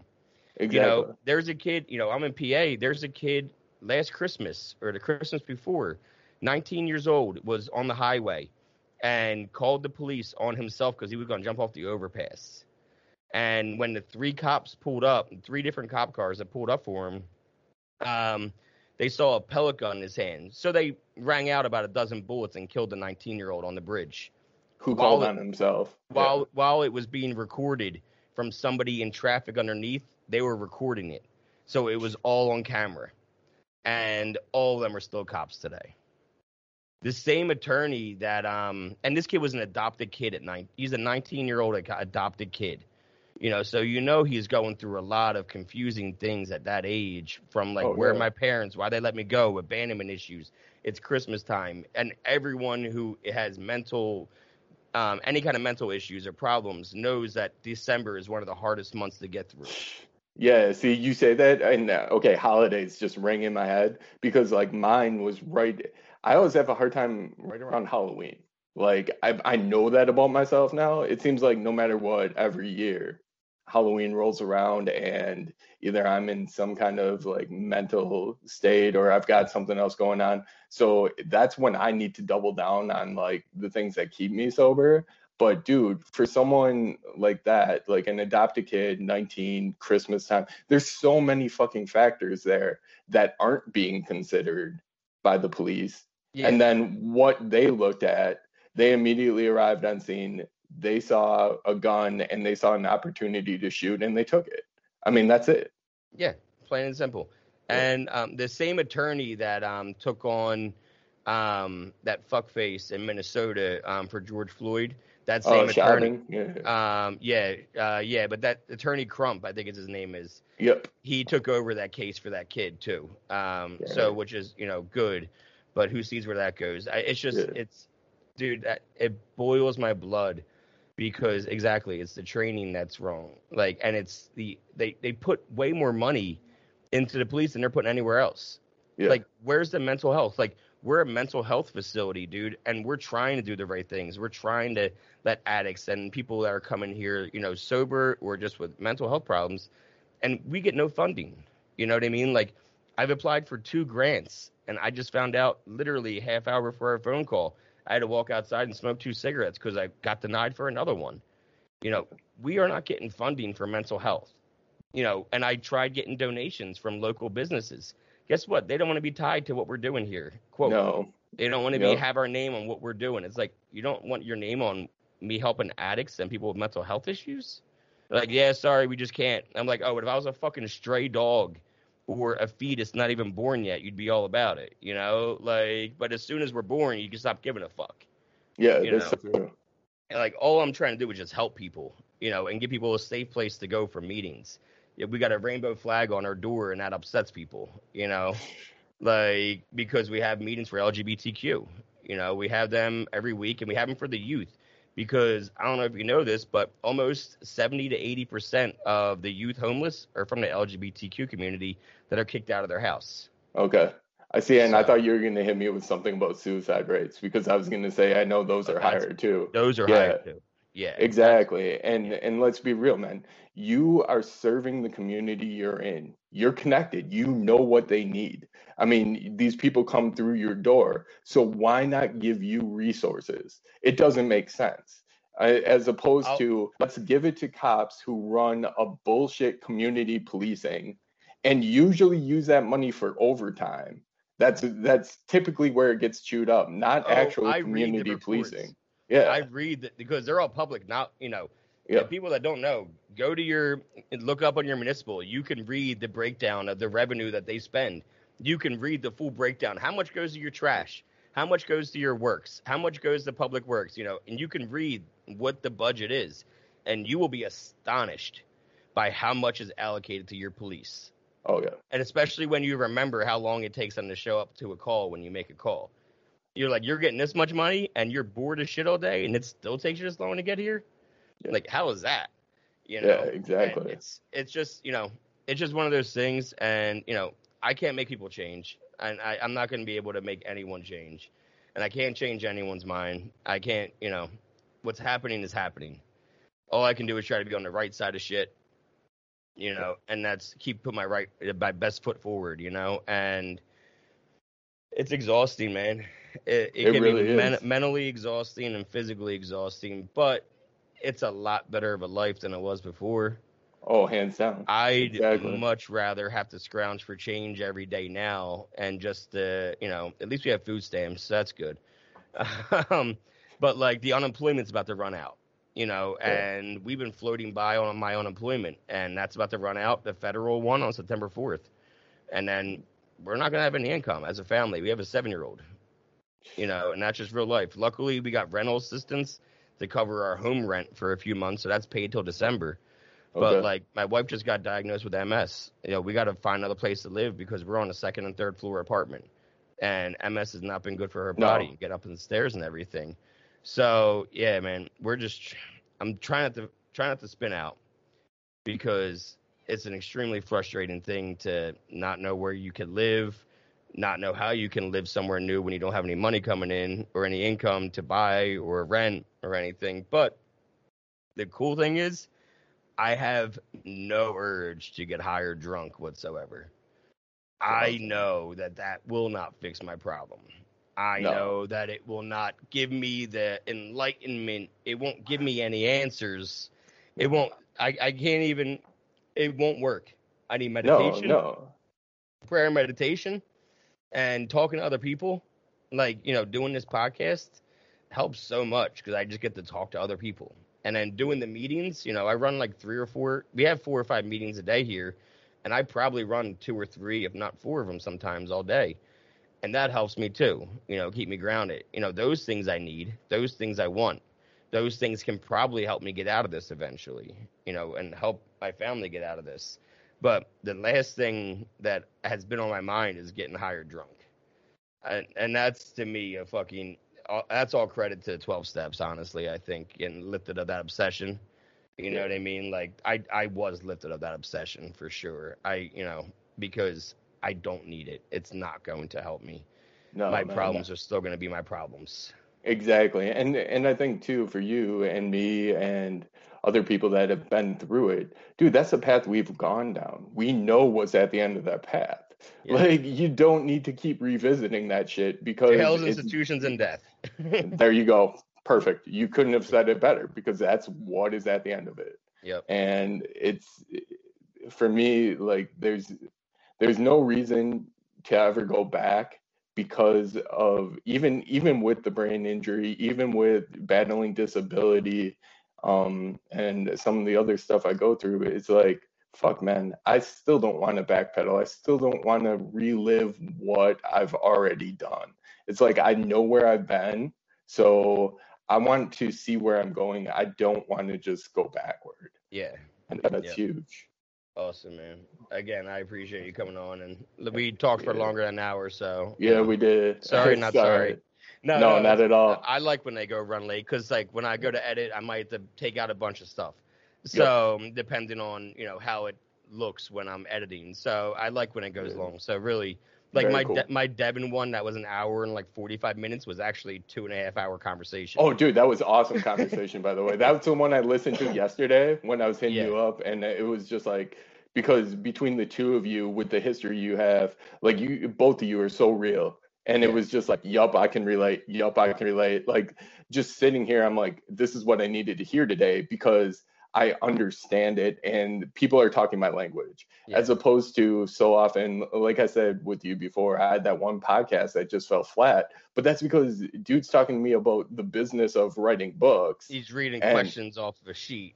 Thank you. And it's like, man, this is just, like I can't be authentic. I can't be authentic in this stage. Like it's so hard. So thank you. Check out Josh. Josh is somebody that I interviewed right before Devin. I think a couple before her. He did time in jail too. Okay. As an alcoholic at 19. And I even talked to Devin about him at one point too. He was painting in jail. But you'll really enjoy that interview. It was another marathon, hour and a half something interview, but it was like I was on the edge of my seat. You know what I mean? Like he had me going. So it was that's when I knew that it was a good interview. Like when like I was just like not talking and he did most of the talking. I was like, all right, that's a good one. Yep. You know what I mean? Like I bumped other interviews to put his up first.